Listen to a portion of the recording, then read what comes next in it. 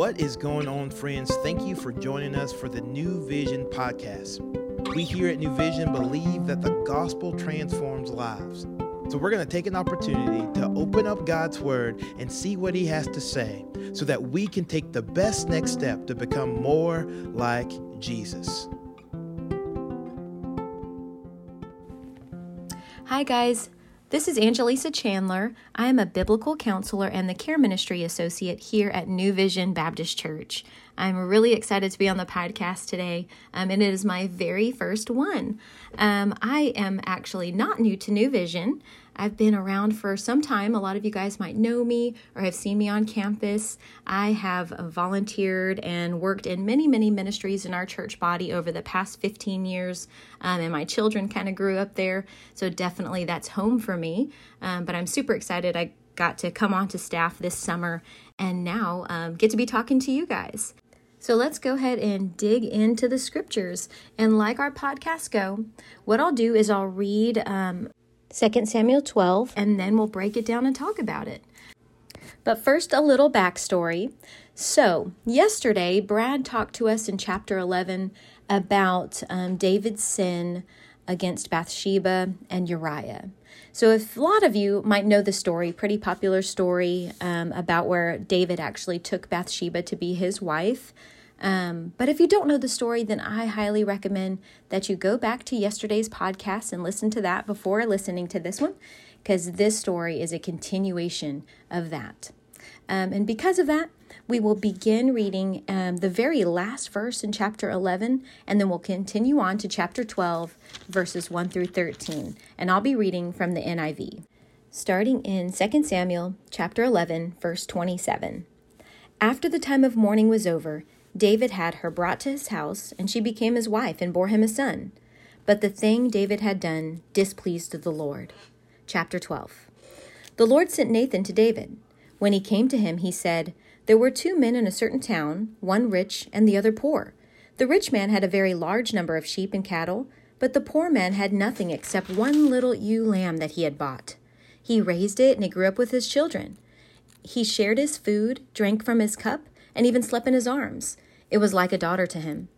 Now a traveler came to the rich man, but the rich man refrained from taking one of his own sheep or cattle to prepare a meal for the traveler who had come to him. Instead, he took the ewe lamb that belonged to the poor man and prepared it for the one who had come to him." David burned with anger against the man and said to Nathan, "As surely as the Lord lives, the man who did this deserves to die. He must pay for that lamb 4 times over because he did such a thing and had no pity." Then Nathan said to David, "You are that man. This is what the Lord, the God of Israel, says. I anointed you king over Israel, and I delivered you from the hand of Saul. I gave you your master's house to you, and your master's wives into your arms.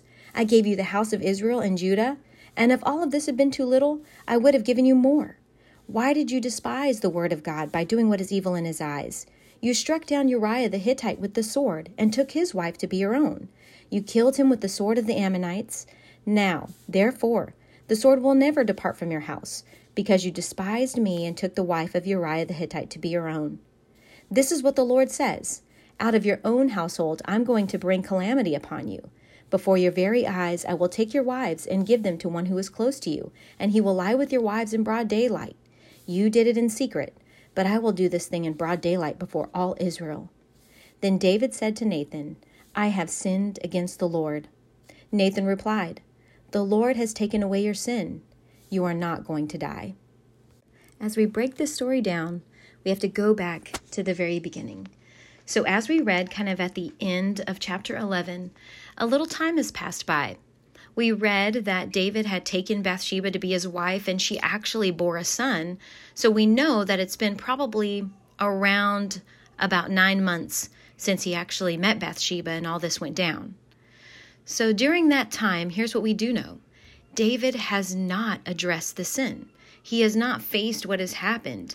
Actually, he's been living in the dark with all of it, kind of hiding it. Isn't that easy for us to do? When we feel like no one else can see it, then we just can continue on in our sin because it's easier. Here's the problem. Someone can see it, and he did, and that is God, right? It's easy for us to fall into sin but God does not want us to sit in it. So he sends someone to David.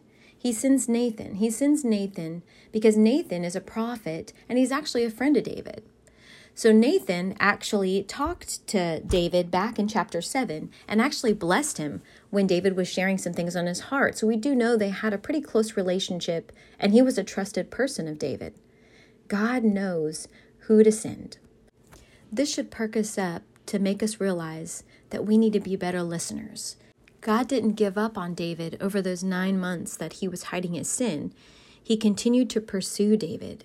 And he continues to pursue us even when we're blind to what we're doing. So he sends Nathan, and Nathan is the perfect person to tell him this because David trusts in him. So what was this message that Nathan brought to him? It was a parable. It was a parable about a rich man and a poor man.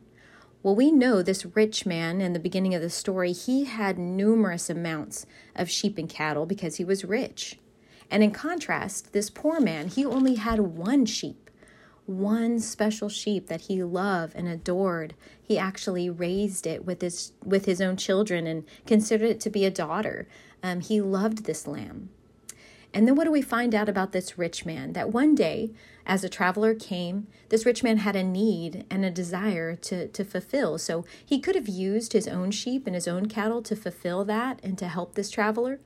But instead, he goes outside to something he doesn't own, and he steals the sheep of the poor man. Now, when David hears the story, he immediately gets angry because he sees immediately how awful it is that this rich man who had all of these sheep and cattle would take the one that this poor man loved. And immediately David just starts giving him a sentence. He starts judging him and even says that he should die. But soon Nathan reveals that this rich man, the character in this story, is actually David.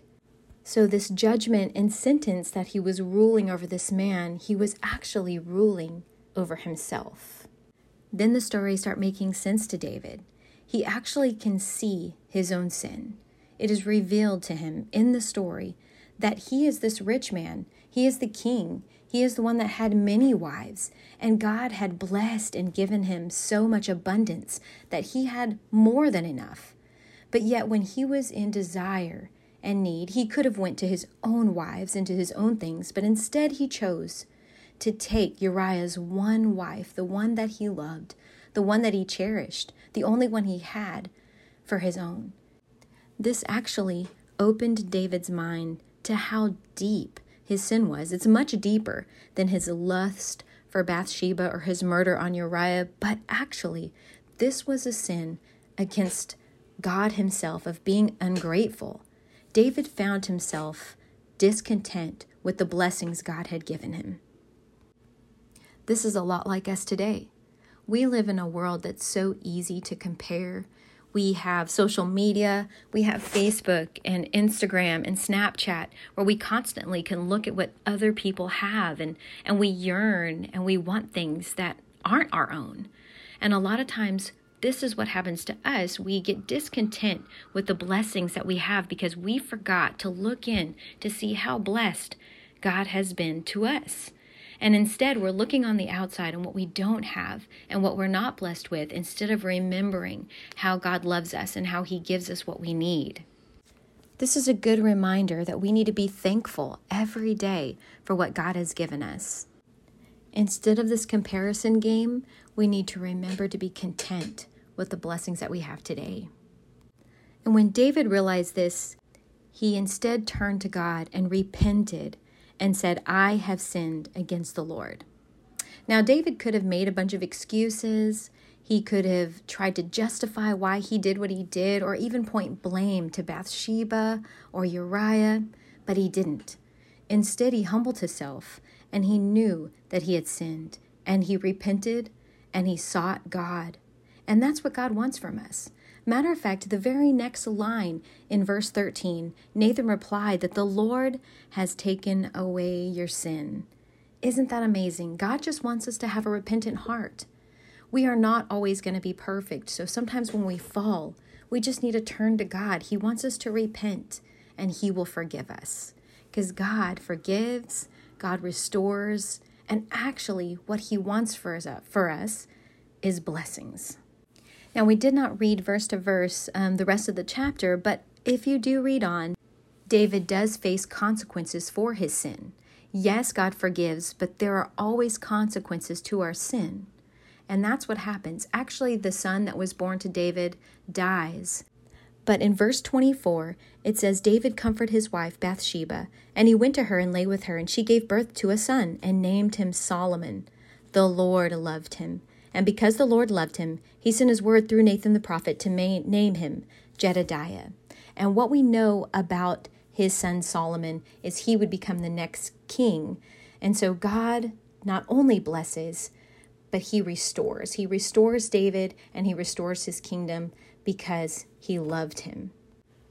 Now, David had some serious sin going on here, right? But here's the thing.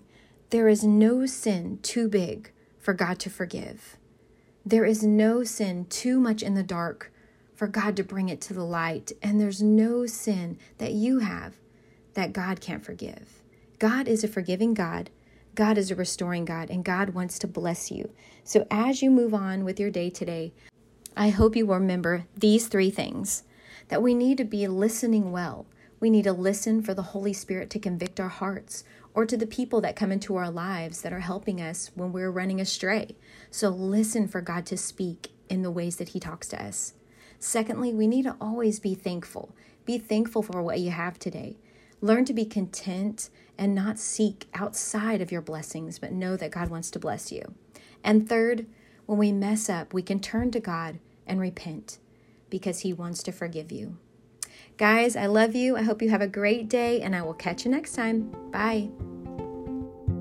Thank you for joining us today for the New Vision podcast. We hope that you have heard a word from the Lord and that you can better walk today in light of God's word. To find out more information about New Vision, we would love for you to follow us on Instagram at New Vision Life, or look us up online at newvisionlife.com. And as always, we look forward to seeing you tomorrow.